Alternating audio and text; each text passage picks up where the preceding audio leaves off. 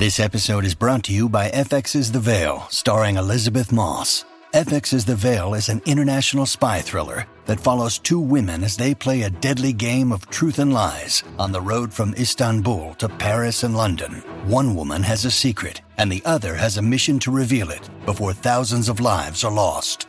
FX's The Veil, now streaming, only on Hulu.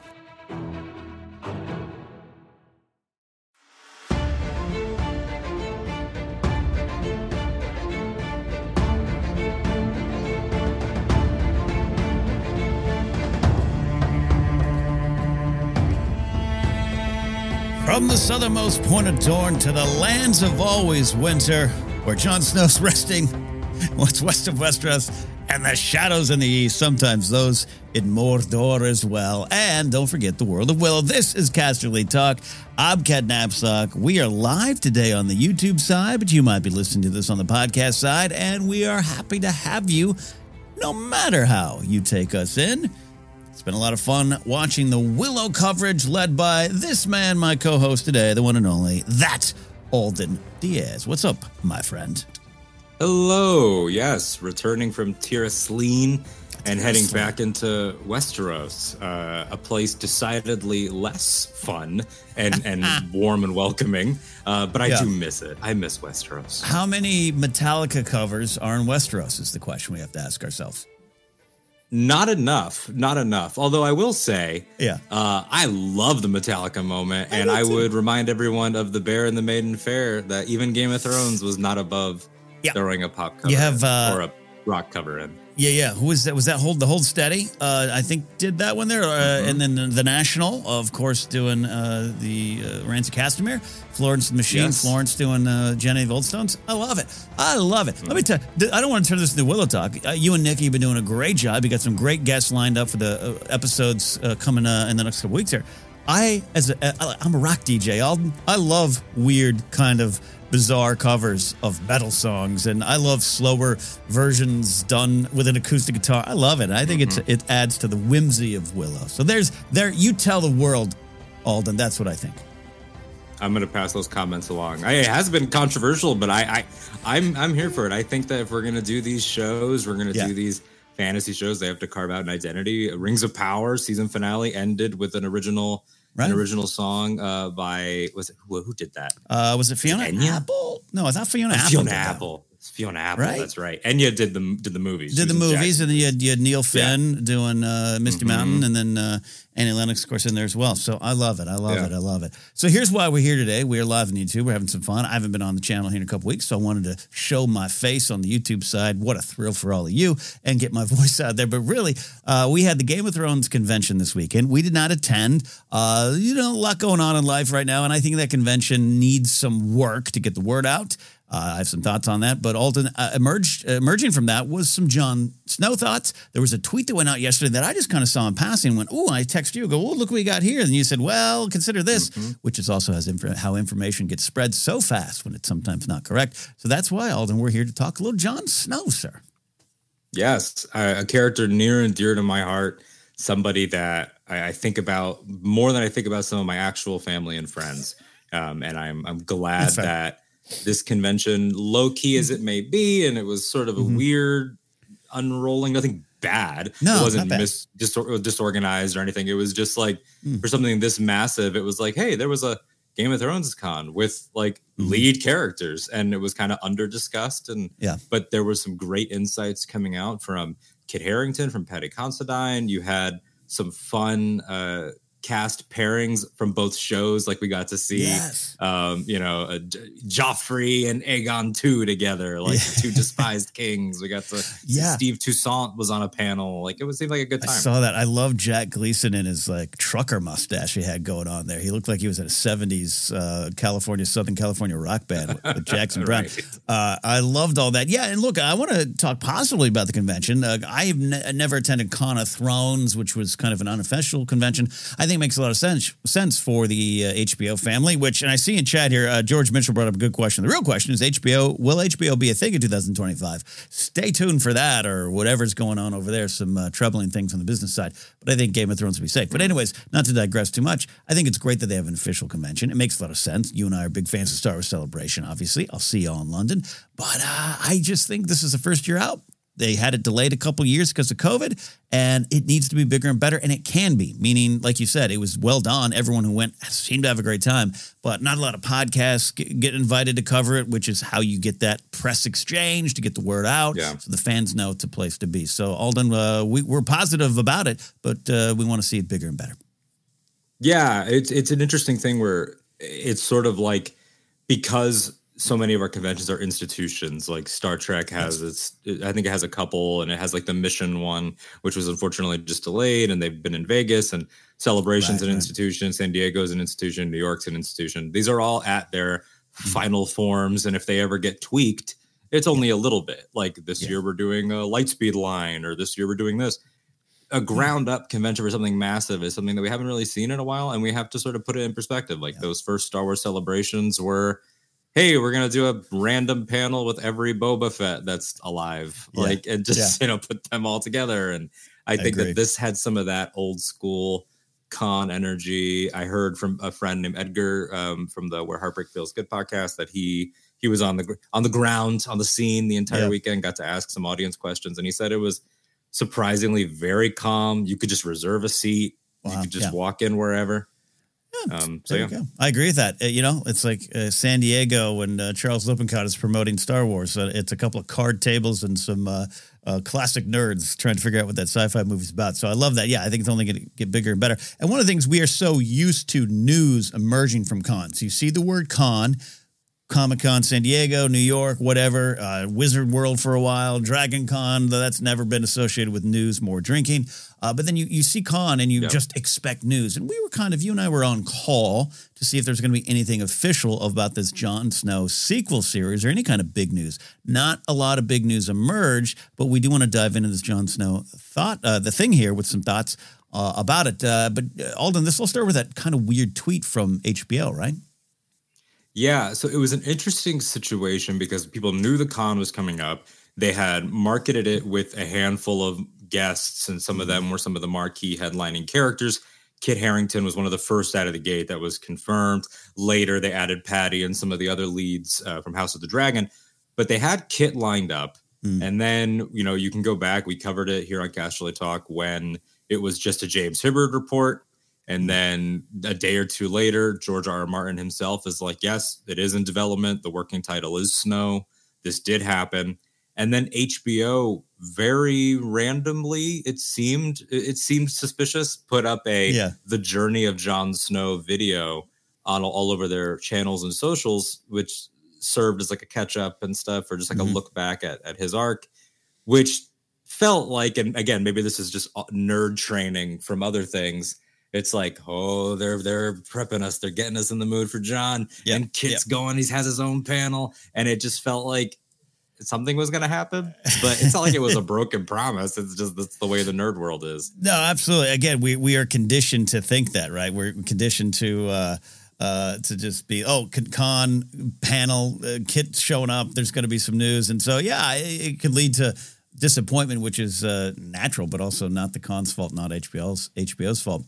I want to dress up too. This is we get live. We're here live on YouTube. If you got a question, we're going to talk about Jon Snow. But if anything pops to your mind, we'd love to kind of answer it here. Gaz Nottingham writes that the actor who played Didra Miro in Andor, Denise Goff, mentioned in an interview that she had shot a Game of Thrones pilot, wasn't picked up. Any ideas what that would have been? She was in Blood Moon, which was the Naomi Watts led one. So hey, there you go. That didn't go, but she's absolutely killing it. Kind of literally with Didra Miro. So love that. Yeah, she's fantastic. And I knew about Naomi Watts. I believe there was somebody else in that I was a fan of, but I can't quite recall. But now that I've seen Andor, I'm extra curious about the Blood Moon pilot that we should note for viewers. Even George R.R. Martin has never seen it. At least as of his last comment on it. And again, HBO Max, WB, there's a lot of business going on. Who knows what we'll be able to see and what George R. Martin could even see. But that was that. When it all burns down, he can run in and grab the Blood Moon tape. Yeah, when no one's looking. There's some big juicy comments that Kit Harington had about Jon Snow as the man who played that character for so many years. So we want to get to that, but before we do that, let's start maybe with the tweet. I don't have it in front of me from it was like IndieWire Plus, but this idea of that, yeah, it's definitely happening. Now you said off air, great thing. It's kind of unofficially official, right? It is unofficially official is what I would use to describe it, because it's like saying something's in development. It reminds me, not to make it a Star Wars podcast, although the two of us have Star Wars podcasts. It's going to happen. The whole idea of like Sean Levy, right, is a great example. Yeah. Someone in the trades reports Sean Levy is in talks to develop a Star Wars. Then Sean Levy tweets, "Yes, I am." Yeah. That still doesn't count as official. And so it's like Snow was reported on by Hibbard, who has a great relationship. Yep. Snow was then confirmed to be in development by George. That's George himself. So we know it exists, at least in ideas phasing. Yeah. What IndieWire Plus, and that's an important part of this, IndieWire Plus tweeted was that it's in pre-production, that you're going to have John and Tormund, that it's this and this and this. It's coming out 2025. Like they were going hard on the details. And I sort of was like, well, I don't know what IndieWire Plus is. So I looked into it, couldn't really see if there was an official connection. They're not verified, although verification. Hey, I never was. So I'm not paying $8 for nothing. No. And now there's multicolor verification. It's like a Power Ranger badge. I don't even know. I know who I am. Somebody responded, said, where is this info coming from? And this account said, IndieWire and Deadline got out of a fan convention that just ended. However, all fans were specifically asked to not ask questions about this. I don't know if that's true or not. I don't know. So this is all very vague. So it's like reporting. It almost feels like we see this a lot sort of with like leaks and scoops culture, where it's like you take an easy shot and then you could say you were right later. Like saying John and Tormund are going to be in this thing is like, okay, yeah, I would have assumed that. That's like saying I'm going to drink at my next stand-up gig. It's a good guess. And even the release date of 2025 is one of those safe bet kind of guesses. And we're not here to say that anyone behind that tweet was guessing. This is just, you trace it, you try to find other spots in it, and nothing else emerged. So, but we still want to talk about any, like there was no Hibbard follow-up. There was no EW or THR, Variety or Deadline. And that's not to say that people that are not legacy trades, I don't know how to classify them, younger publications. It's not to say they can't be right. They have been. But, you got to follow sort of the trusted sources, which Martin has even said. Yeah. He has laid out, this is someone I trust. This is someone I don't. This is someone who does the journalistic work. This is someone who doesn't. But we can't avoid the fact that it is a show that we knew existed. So when Kit does take to the mic during the weekend, you are reading between everything he says. You absolutely have to read between the lines. Yeah, and we want to clarify too. George R. R. Martin said, it's a thing. Kit's brought his showrunners and his team to it. They're great. Can't say anything, but in that George way, he says a lot, which is what he's apt to do. I want to get to Kit's comments because we got a great live comment here from Douglas Dubois saying, hey, does anyone even have an inkling about what the show, Jon Snow show, will be about? I'm so intrigued. It seems like they have a direction they want to go. I'm just too dense to predict. So we're going to get to that here in a second. But Alden, there's reason to be excited before we get to Kit's comments. George Mitchell says this, a non-apologetic Jon Snow stan. Can't wait to see what's next for the prince who was promised. You have to imagine we'll see Queen Sansa and or King Bran too. So before we get to Kit's comments, let's kind of maybe even remix some of you and I's thoughts on what we think this show could be, what we want, what we maybe predict thematically, which leads into some Kit stuff. But I'm with George here. It'd be hard not to at least hear those names during this story. Absolutely. I mean, when you think about the context creatively for this, you have the thing that excites me about it is the fact that George R. R. Martin is excited about it, because you have a guy who watched his story, and we'll never ever get the 100, maybe not until Benioff and Weiss are elderly and there's a tell-all book will we get the truth of the truth of the truth, or as much of the truth as we can get. We'll never know exactly how he feels about season 8. We won't know what's his and what wasn't until we get 2 more books. So all that aside, what's interesting is that you have Kit Harington pitching him a sequel to the ending that is not his official ending, but is something that he liked enough to say, yes, that's what would happen. Yeah. And that is so creatively intriguing because it's like George famously has been like, I think we should have gone to 12, 13, 14 seasons. He got less involved. He stopped writing a teleplay during, after season 4 or 5. So it's like he clearly was a little distant, but then your lead actor says, I think this is what happens next. And you agree with him. Yeah. And that's fascinating. Yes. Because that implies to me that whatever Kit pitched might work potentially with show John and book John. Right. And like, so there's that type of stuff. But in terms of in lore and fun nerd stuff, yeah. I mean, I can't help but go back to what one of your boys, Sir Alistair, said, like, but right before he died, like, you'll be fighting their battles forever. Yeah. If called upon by one of his siblings, of course he'll return. Of course he would. Yeah. Yeah. I love that. And Ranger Donald adds here, we all know whose name will cast the biggest shadow all over the show, even though she's not in it at all. Of course, Emilia Clarke is like, yeah, John, or Kit told me, John himself, Kit told me at Christmas last year. It's all good. I know it's real. And I'm not in it. And I'm not surprised by that. But one of the things I'd put out there before that, to bring in like Queen Sansa, bring in the king who was broken there, Bran, this idea that, Bran's going to go find Drogon, or at least that's part of what maybe what he wants to do. Tyrion, your punishment is to run this whole business. I'm out of here. I'm going to take a rocket to Mars. And I love that the one person who would have that kind of connection, and the one way to maybe pull him back in, I keep trying to get out, but they pull him back in, is Kit on as Jon Snow on a search for Drogon, or just trying to find it out. And again, we'll get to Kit's comments here in a second. It all kind of lines up thematically in my head of where he would be and what he might want to correct or change, or at least come to terms with post A Song of Ice and Fire.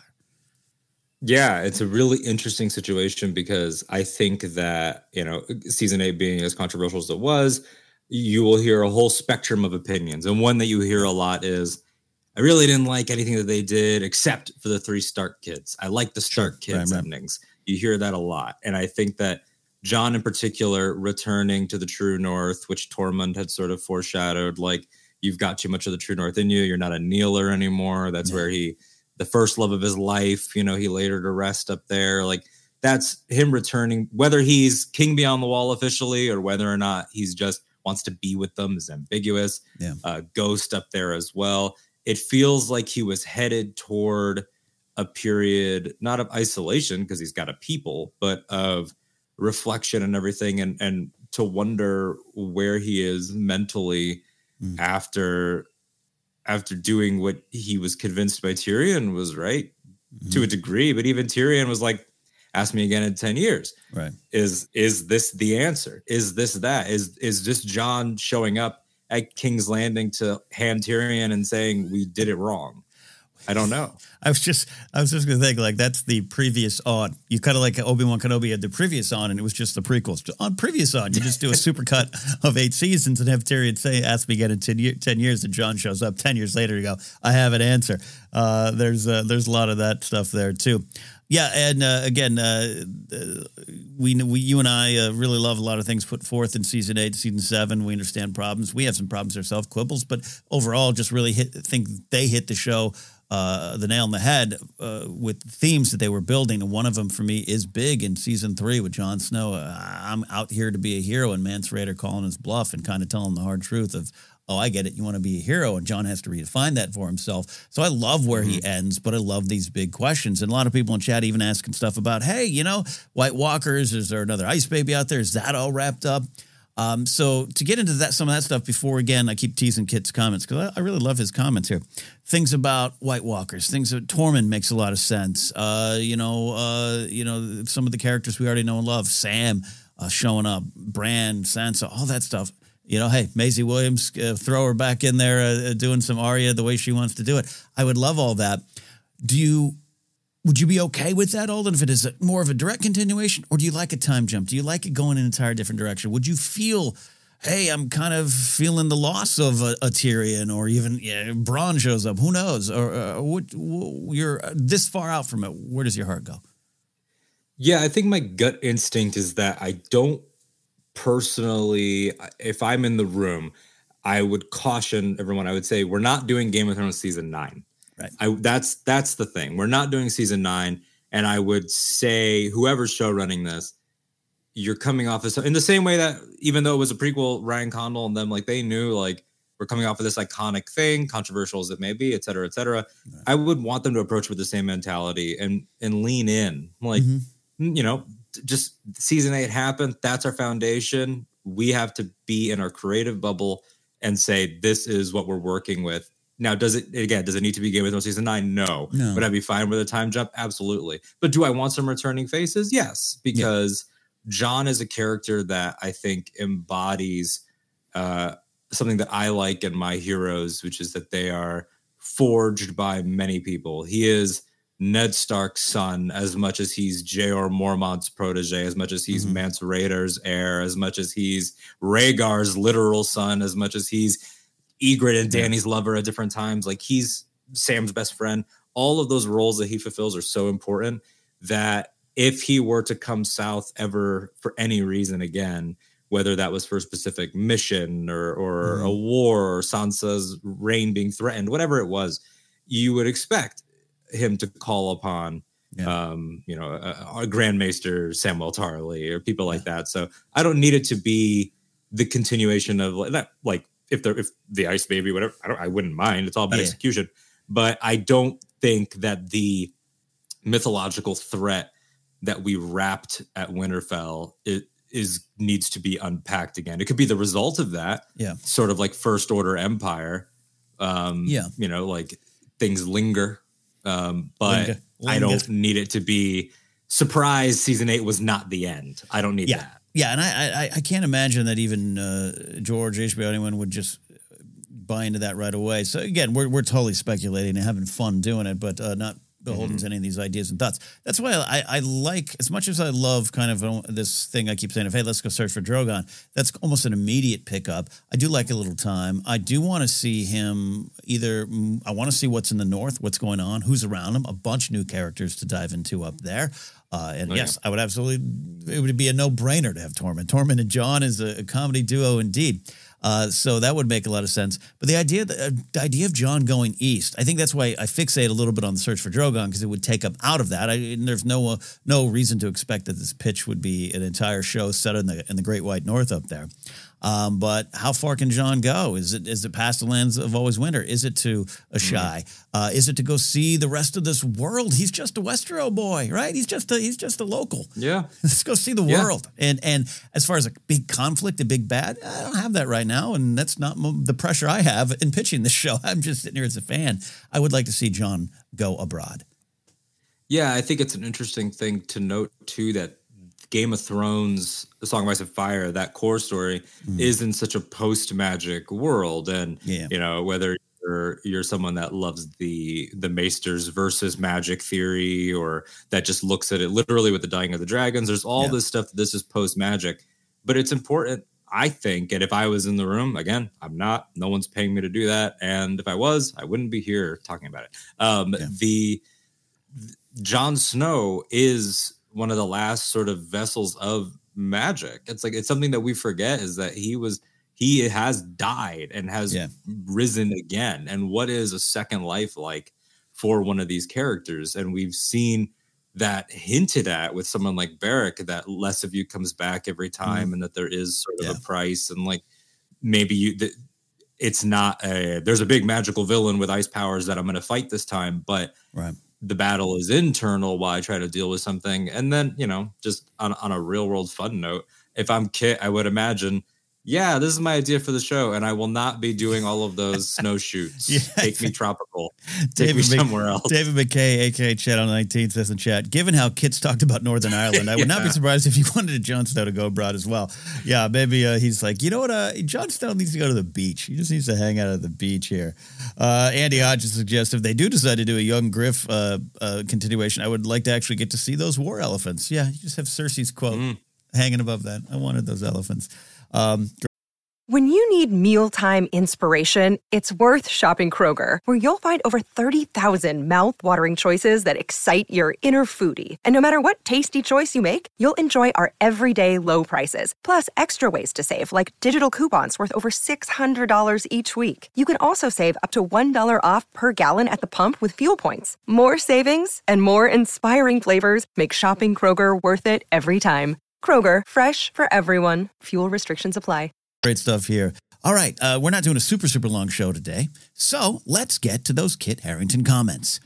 All right, Alden, pick some stuff that you want. I got the article up. As always, we want to shout out, I'll say friends, though we don't really know them, are officially affiliated with them, but I enjoy always going to winteriscoming.net. And Daniel Roman, you can follow him at Roman Writing, put together a good summary and some good thoughts on the Game of Thrones official fan convention and the panel that Kit was on, or the panels that Kit was on, and some great Jon Snow thoughts. So check them out. We're all part of the Game of Thrones Song of Ice and Fire ecosystem. Alden, what do you got? Where you go? Yeah, there's a comment here that I wanted to address. Of course, a lot of people wanted his thoughts on the ending, and everybody seemed to have asked in really chill ways. We'll touch on this a little bit. Our friend Edgar that I mentioned, he asked Kit what he feels Ned Stark would have thought of Jon's final decision to kill Dany in terms of like how he grew up knowing about the Kingslayer and then sort of becomes the Queenslayer. And Kit gave a great answer in terms of that he thinks Ned would have disapproved. And so a lot of his questions were about Jon's mental state and about hypotheticals and what he thinks. But this is the interesting thing here that I loved. I'm quoting this out of the Entertainment Weekly write-up. There's tons of write-ups of the panel. It says he began speaking about the drama in 2019 with Jon killing Daenerys and banished to live out his days on the Wall in the North. This is where Kit says, quote, "I think if you asked him, he would have felt he got off lightly," Kit said. "At the end of the show, when we find him in that cell, he's prepared to be beheaded and he wants to be. He's done. The fact that he goes to the Wall is the greatest gift and also the greatest curse." He continued, quote, "He's got to go back up to the place with all this history and live out his life thinking about how he killed Dany, and live out his life thinking about Ygritte dying in his arms, and live out his life thinking about how he hung Ollie, and live out his life thinking about all of his trauma. And that," Harington paused before a brief moment, "that's interesting," he coyly emphasized. First of all, I'm disappointed that Kit doesn't think Jon Snow would be remorseful over Alistair Thorne. It just breaks my heart. He thought about him for a moment and said, shame. It's the hot fuzz. Shame. Greater good. Yarp. All right. That is some juicy stuff, Alden. Yeah, there's so much to pull out of that there. And I love, actors put so much into these characters. Sometimes their thoughts and ideas about the characters are a little wild. See anything Mark Hamill thinks about Luke Skywalker, good and bad. He's got some thoughts. Some you might not actually agree with if you heard the full uncut version of some of his thoughts. But I really like Kit as thinking as a producer as well, which is what he would be on this series. He's thought long and hard about what this character went through. He spent a lot of time with the character. In fact, had some kind of his own trauma playing the character, which was well documented. He had to kind of take a good mental health time out to deal with some stuff. So this character stayed with him. The shoots and all the experience stayed with him, both good and bad. So Alden, what do you pull out of this first?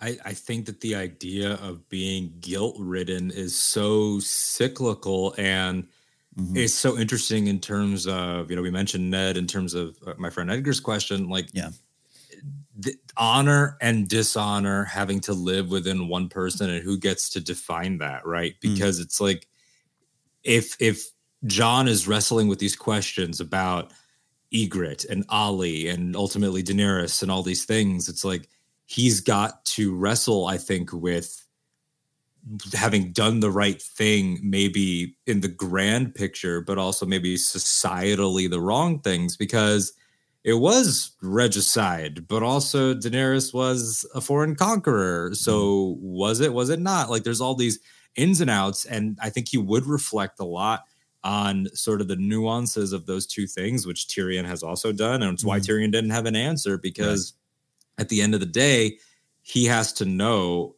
I did save lives. I did put a stop to immediate destruction that I witnessed, but also I knew the truth of this person. I knew her in ways that other people didn't. I think there's a lot of somberness that comes with these questions. And, you talked about Mark Hamill, like, is this Jon and his Last Jedi era of I did legendary things, but I also am now paying for them. It's a hard thing because that's been Game of Thrones since the beginning of the original story. It's like Ned, honor, honor, honor, honor. But you also helped destroy the Targaryen dynasty. You were a rebel. You helped the usurper, but you judged Jaime for a stab in the back. Like that sliding spectrum of what's right and wrong is so part of what George does in this world. I love what you said. You throw in the question of honor with Jaime Lannister. You know, sir, he is a knight. Still give him that of that season 1 kind of Ned versus Jaime. What we thought as an audience, whether it's book or show, it doesn't matter. Them kind of like you have an opinion of one, and Ned is still, I think, pure of heart and remains so. But that unravels a little bit more. I love the idea that we could dive into. And Andy Hodges had a great comment here. If it was 4 seasons of Jon being sad and working through his trauma, grief, and the cold to find joy again with minimal action scenes, I'd also be super here for that.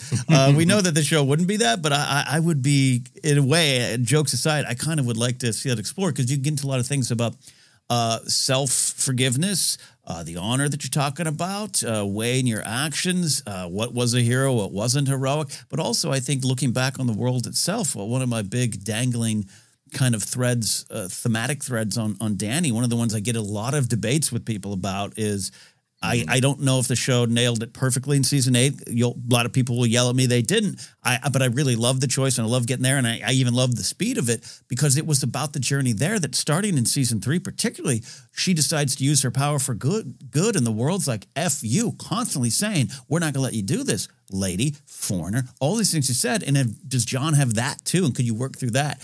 Does the realm have any thoughts on that? He's away from it. How does he reflect on that? How does he maybe go about changing that, especially north of the wall where it's a little bit more truly free, as Tormund would probably tell you. So those are big things. That's not a lot of action, a lot of campfire scenes, but I think that's where the show can build from or could build from where the character goes forward.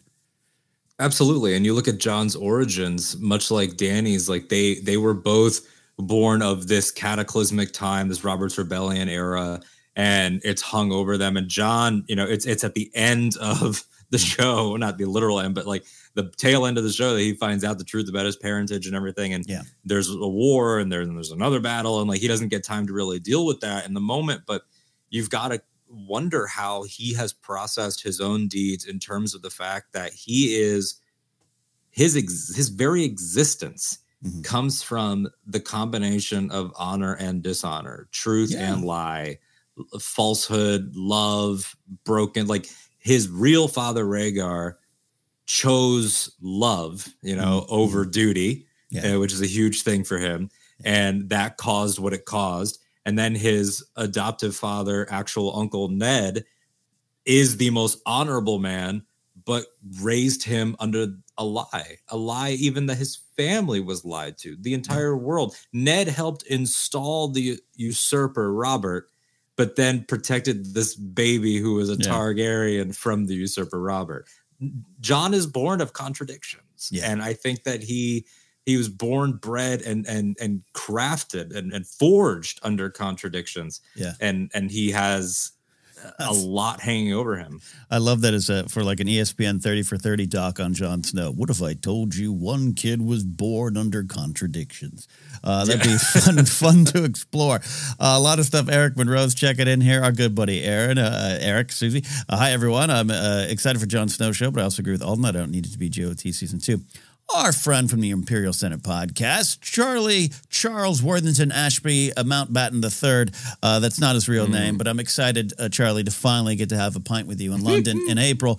I would love some magical way of Jon being able to discuss these issues with ghosts of the past, maybe Targaryen dreams. Imagine Jon talking to Viserys first. You know what? After seeing those two performers side by side at the convention this week, that's all I want. And give me that Jon Snow Motorhead mustache. Keep it. Lemmy Snow. Jon he was rocking it. I'm so glad that him and Patty got to meet. Somebody that knows the lore way better than me, tell me how many generations removed he is as a great grandpa. Right. Especially with incest, it makes it complicated. I tried to do the what is Rhaenyra to Dany once, and I had to read a whole article, and I think she's like 16th great grandmother or something like that. Yeah. But yeah, I mean, Dragon Dreams, like leaning into that again, the Drogon of it all, like Drogon and Jon have some cute moments, they have some funny moments, like when they're making out and Drogon's just looking at him, like, but they also have the dragons have a higher level of sentience in a certain way, much like dire wolves, like they're able to understand and form relationships. And it's important to note, like, Drogon witnessed what went down, burned the throne, and then didn't turn on Jon, though. He left, and Drogon in that moment, this weapon of mass destruction, did choose peace. And what moment is there left for them, and where is he going, and why is Bran interested? These are very, nerd world, like, we must have an answer. And like, I don't necessarily feel that way, but it is, there's a lot hanging over everything, especially with the lay of the land. I mean, we got to keep in mind where, Kit is a few years older now. They could always age him up if they wanted to. They could put some gray in his beard. Like, they could do anything with television. But the capital is also still devastated. Like, the Red Keep is devastated. The North is now independent. Like, there's so much that you can lean into in terms of the difference in the world building that while you're doing that, why not have Jon, like, this show starts with Jon's first dragon dream. And maybe it's like, now I'm just irresponsibly speculating, but like, you didn't have them when you were a kid because you didn't know you were a Targaryen, and now you do. And open up. There you go. I mean, what do you about? And we'll get back to some kids' comments here. But what do you think about this identity? You mentioned a lot of things that he is, the Targaryen thing hanging over him. Yeah, he kind of, in a sense, leaves the name behind and heads north of the Wall, which wasn't necessarily. It was, I think, partly, like Kit says, is a blessing and a curse, a gift and a curse. But he's got that hanging over him. Does he try to reattach himself to that identity, discover more about that identity, learn to be a Targaryen? Do you want that to factor in at all? It definitely would hang over him, but could that be part of it too, that this story almost ends more Targaryens? I know some people want different family names, but that would be an interesting thread for me, especially from House of the Dragon season 1 to where we might go. Yeah, I would like them to deal with it for sure, even if it is by addressing or doubling down or having him explain, in dialogue or with a new relationship, romantic or otherwise, just any type of relationship, that he's a man that not just refused refused the throne. He had the quick path to the throne, right? He's Aegon 6, I believe, 6 or 7, 6. Not factoring young Griffin. Yeah.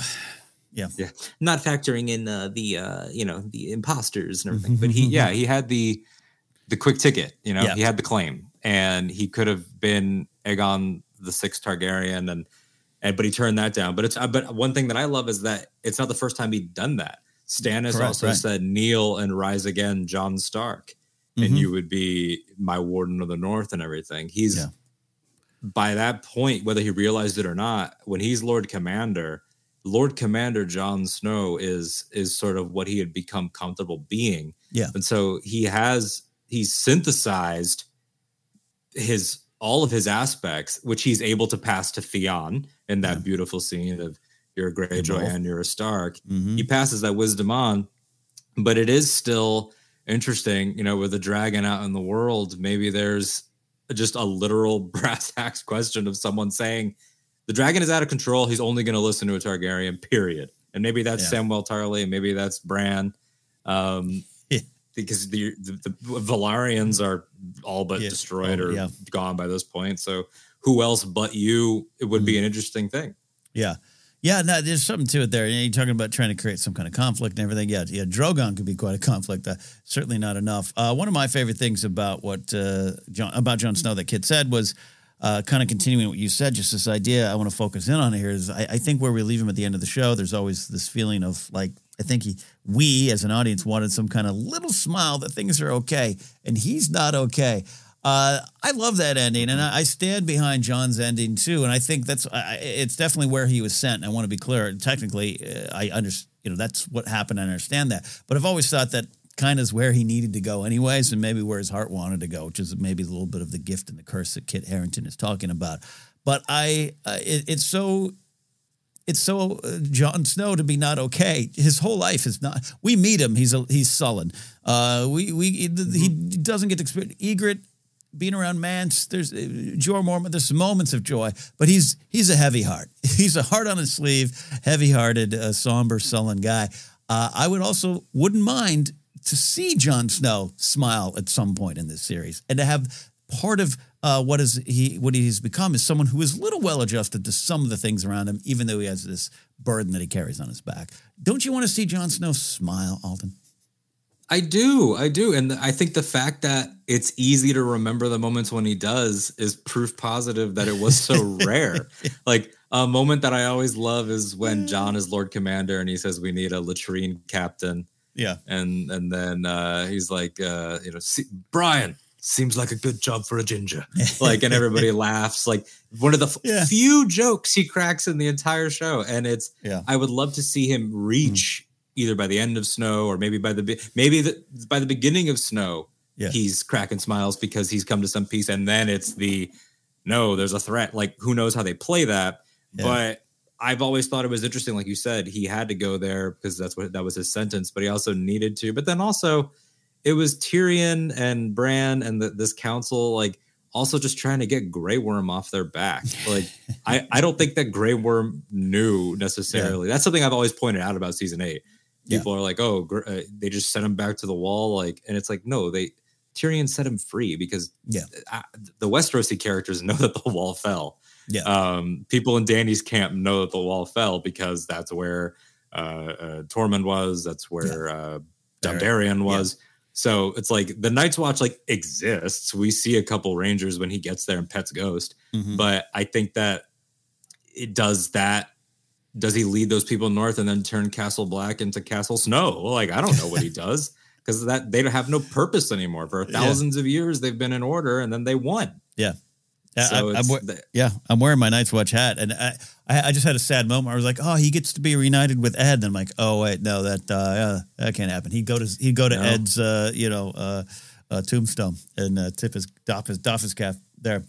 More comments here. We're going to get to some of the ghost stuff, which Kit Harington said. I like Charlie's comment here. I think taking Dany's body away is clearly thematic. Yeah, I agree with that. But in the world of magic and how these characters are so intrinsically linked by rebirth, I can't help but wonder if we'll ever see her again. Going to the thoughts. I mean, look, there's a lot of ways.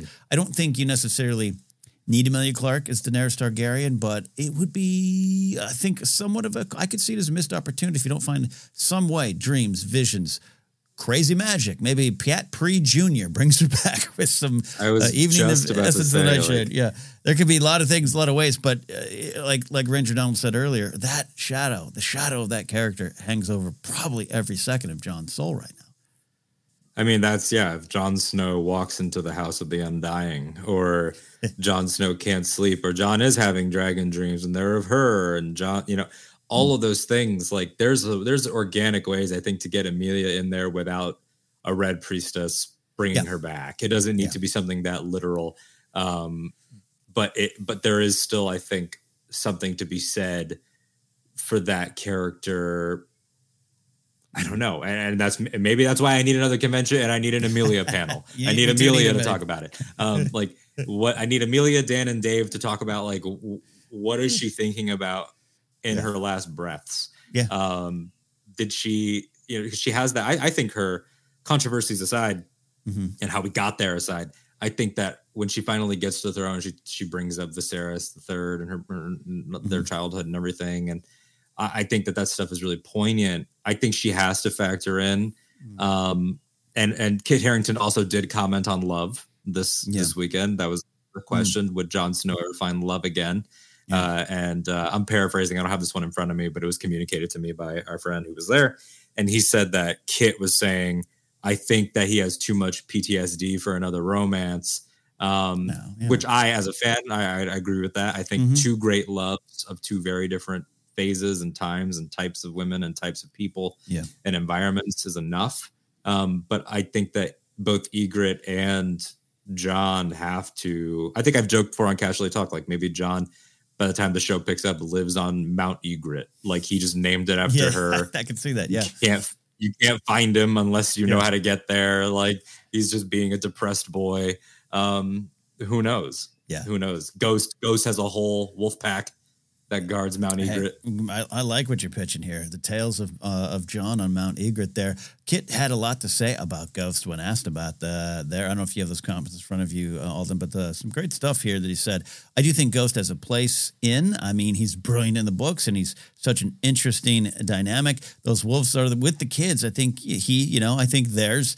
I don't know where I'm going with that. I'm just saying they're very difficult to film. So what I liked about that is a lot of people are reading into clues about what the show could be and what they might be working on. I kind of look at that and laugh as like John's already thinking as a producer. The cost for the wolves is higher than people ever want to kind of realize, which is why Ghost wasn't in the show as much towards the end, as we all know. So anyways, your thoughts on that comment and Ghost in this show. Yeah, you just sent me back to raging during season 8 on Twitter of people yelling at Dan and Dave, how dare you cut him? Oh, wait, there he is in the finale, and they get a nice moment. Mm-hmm. Funny what happens when you just wait for episodes to come out, which was, that whole thing about that. It's like it was the reality of the time. Even between Thrones and House, the money is significantly different. My rage moment was I understood a lot of the things behind it. There's some bigger cultural, social things. I got it. But the fact that the amount of horses in a big battle, it's not easy to pull off, and it takes a lot of money and a lot of time. And there was a reason the Dothraki kind of were used the way they were, both in the story and the reality. It's just kind of the harsh truth about the situation. And so, there was a lot of that stuff. But again, John already thinking like a producer. Kit, I should say. They're the same to me. It's like Carrie Fisher and Princess Leia, right? Kit and John, they're the same. It is. Yeah. They blend together. And I think that's an important note, too, is that him shaping the creative direction, I think that's something I really like that we're seeing more of. Diego Luna, producer on Andor, Ewan McGregor, producer on Obi-Wan, Tom Hiddleston and Hemsworth produced Loki and Thor. So it's like that's something of a creative ownership that I like to see. People have joked for a long time because of the way that young George R.R. Martin looks in old photos that John is his insert character.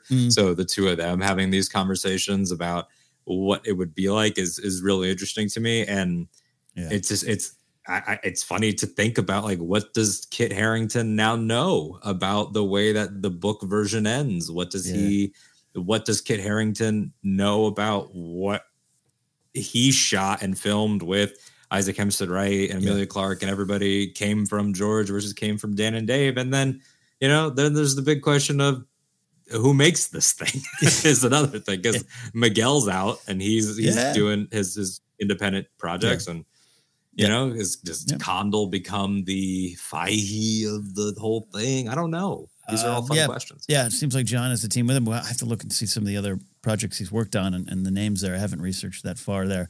I love the Jon Snow as George is an interesting one because I've always Samuel Tarly, the bookish kind of not tough warrior, not that always tracked for me. But I love what you're saying about George R. R. Martin and Jon Snow and that connection because maybe George is saying, I just want to go hide out in New Mexico, and I feel all this stuff that I've put out there and all the characters I've killed are the decisions right for me? And then maybe Kit can find a connection with those two characters, the real life George R. R. Martin and Jon Snow there.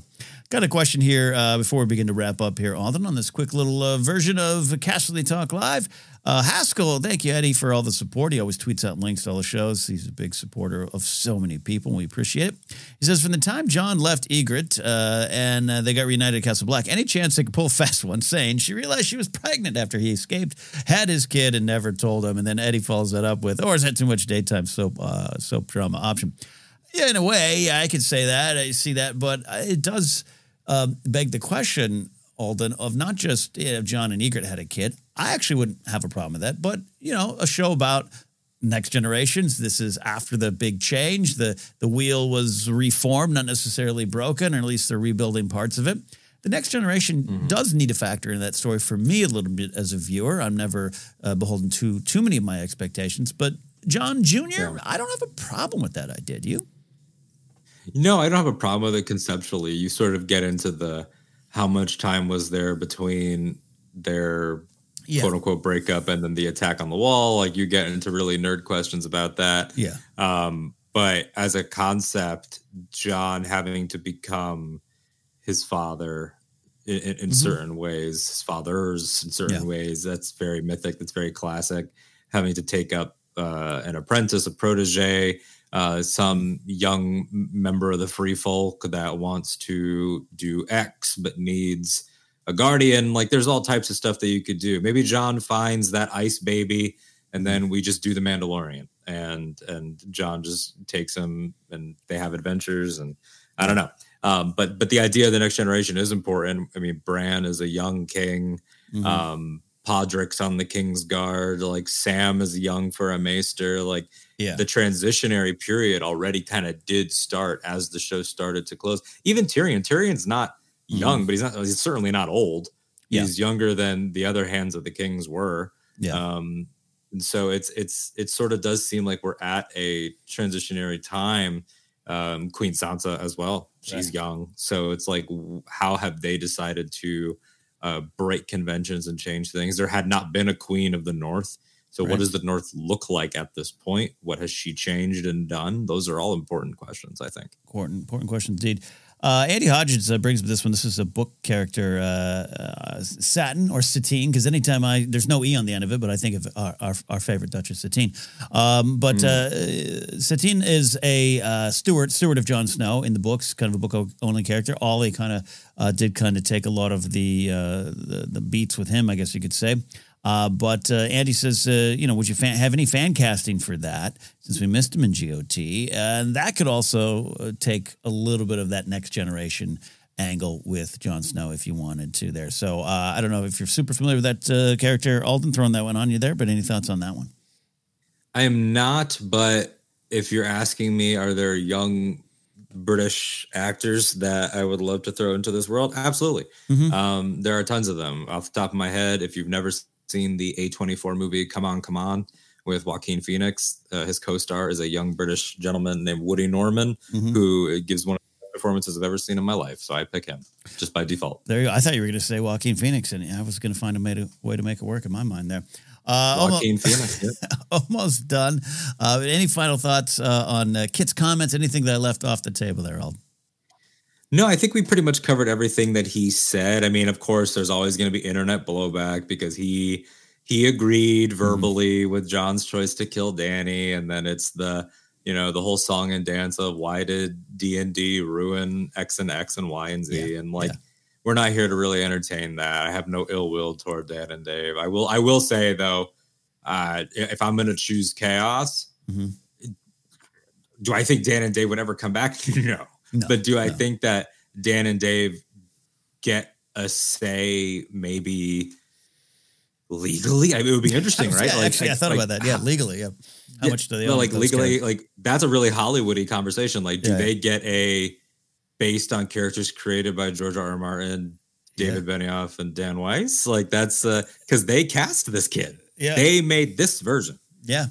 I'd have to dig into it a little bit. I would love that. I also imagine something coming across their desk, and they're just like, sign off on it. We'll see it. We'll watch it on from our couches. Have fun with that. Exactly. Is this going to be like executive producer in the same way that lots of people are like, oh yeah, I produced that. Meaning that I came by set, I had a cup of coffee. Yeah. And I was like, this is cool. It's like me executive producing our Willow reviews. Here's the password, Alden. I'll take the credit there. No, it's just this is how you work StreamYard. This is how you work StreamYard. Just keep Nikki in line. We're wrapping up here. But one of the things that, the headline, that we really want to address was that this series is happening. And, again, unofficially official. But some of those news stories, don't believe them yet as far as how far along they are and what's going on. But also that, hey, the convention itself, the fact that we were kind of expecting the news, but I don't even hold them to the flame that the news didn't come out of it because that happens. D23 and what was it, 2015, 2016? I cannot remember, but Stuart Beattie was going to be there to announce the Kenobi movie or be part of the announcement of the Kenobi movie of some of the rumors that were floating around town. And literally that did not happen. Like they pulled that back. So we'll Celebration wait London 2016, Boba Fett. Boba Fett. So, don't let's just keep it loose on our expectations on the series. and not view it as a sure thing quite yet. But man, we're really excited for it. The idea behind it. There's a lot that could go into this, right? Yeah, and honestly, I come back to this, and I could be quoting myself, I could be paraphrasing myself. I stand by this. The day that this was announced, I remember laying in bed, seeing James Hibbard's report, texting you and saying, holy bleep, we got to talk about this. And I remain at holy bleep levels of excitement. I of course I want new. Of course I want the Corliss show to make it. Of course I want the Yee show to make it. Of course I want the Dunkin' Eggs show to make it. But I'm sorry, this is my guy. And I am here for the follow-ups. I don't buy into the buzzwords of it's safe, it's nostalgia, they just want sameness, because it's about character, it's about theme. And if you have more to say with Luke Skywalker, Indiana Jones, Wolverine, I don't care. Just put Jon Snow in that category too. If you have more to say it. I'm with you on that. Yes, nostalgia can be a dangerous drug. I do agree with that. And you can tell sometimes when you take one hit too many. I totally understand that. But this to me does not have that at all. I'm with you. You have someone who lived with this character for almost a decade who's like, I still think there's more to say. Mm-hmm. And why not in this world of content just pouring out and also disappearing at rapid rates? So, and to not wait is a big thing too, which I brought up before. Like, it wasn't Kit 20 years from now saying, I think I have one more ride left in me. Like, he took a few years off and then said, no, I missed that guy. And I think that like, why should I have to wait until I'm, until 30 years from now to announce John as the master character for new heroes? Like, why should he? Yeah. He shouldn't have to. And I think that's a fun, fresh approach to it, which is something that I think can excite people. Like, Breaking Bad ended and they were like, no, we're going to do the Saul Goodman show right now. Like, why not? Yeah. Hey, look, and let's not forget the greatest spinoff of all time, of course, Frasier, which people are like, correct. What? And in many ways, I know people who are more fans of Frasier than Cheers. I'm a Cheers guy myself. All right, let's not talk about 80s and 90s sitcoms. Let's wrap up the show. A lot of fun. We're excited for the possibility because when it comes to these properties we love, Star Wars, Indiana Jones, Willow, Game of Thrones, Lord of the Rings, we always like that big what if? And let's answer that with more stories. So we'll see what happens. We're almost out of here. But speaking of Willow, Alden, you, Nikki, you guys have been doing a great job reviewing the show. More people on the way. Tease who's coming. That does not mean they're legally obligated to show up. Life happens. But who's in the hopper to review Willow with you here on the channel? Yeah, you can expect to see more of Nikki, of course. You can expect to see Adam Collins, who some of you remember from the movie Trivia Schmodown as one of the world champions, also known as the Coyote. He's going to be joining us. Alex and Molly Damon from Star Wars Explained are be coming on the show. A few other people I've reached out to that I haven't locked yet, so I'm not going to announce, but we've got a fun roster of people that are going to be joining us for this show that honestly has been such a shot of just fun and joy and really cleverness. And it's not going to be for everyone. It's extremely different from some of the stuff that we've covered here, but in a good way. And when we're, holiday seasons can be tough. It's nice to have those Wednesday Willow watches. So come join us Wednesday evenings. So far, consistently, we've been good with Wednesday evenings so far for all three of them, but all two of them, rather. 3 episodes, 2 broadcasts. But yeah, join us for Willow. We're going to keep that going. That's an 8-episode season. So we'll have that up until the new year. There you go. Absolutely. Check it out. I'm enjoying the series as well. Might pop back on for the finale. We'll see where life takes me. For right now, for Alden, for me, don't forget that if you're on YouTube, links below to follow Alden and his podcast, Octo Radio, Willow as well. You can go to my website, catnapsuck.com for more. I think there's still time, maybe for the holidays, if you want to shop. I'm selling personalized copies of my book, Why We Live Star Wars, via my website. Check it out there. All right, my friends, that is it for this week. Jon Snow will wait for you north of the wall. We'll see you next time here on Casterly Talk.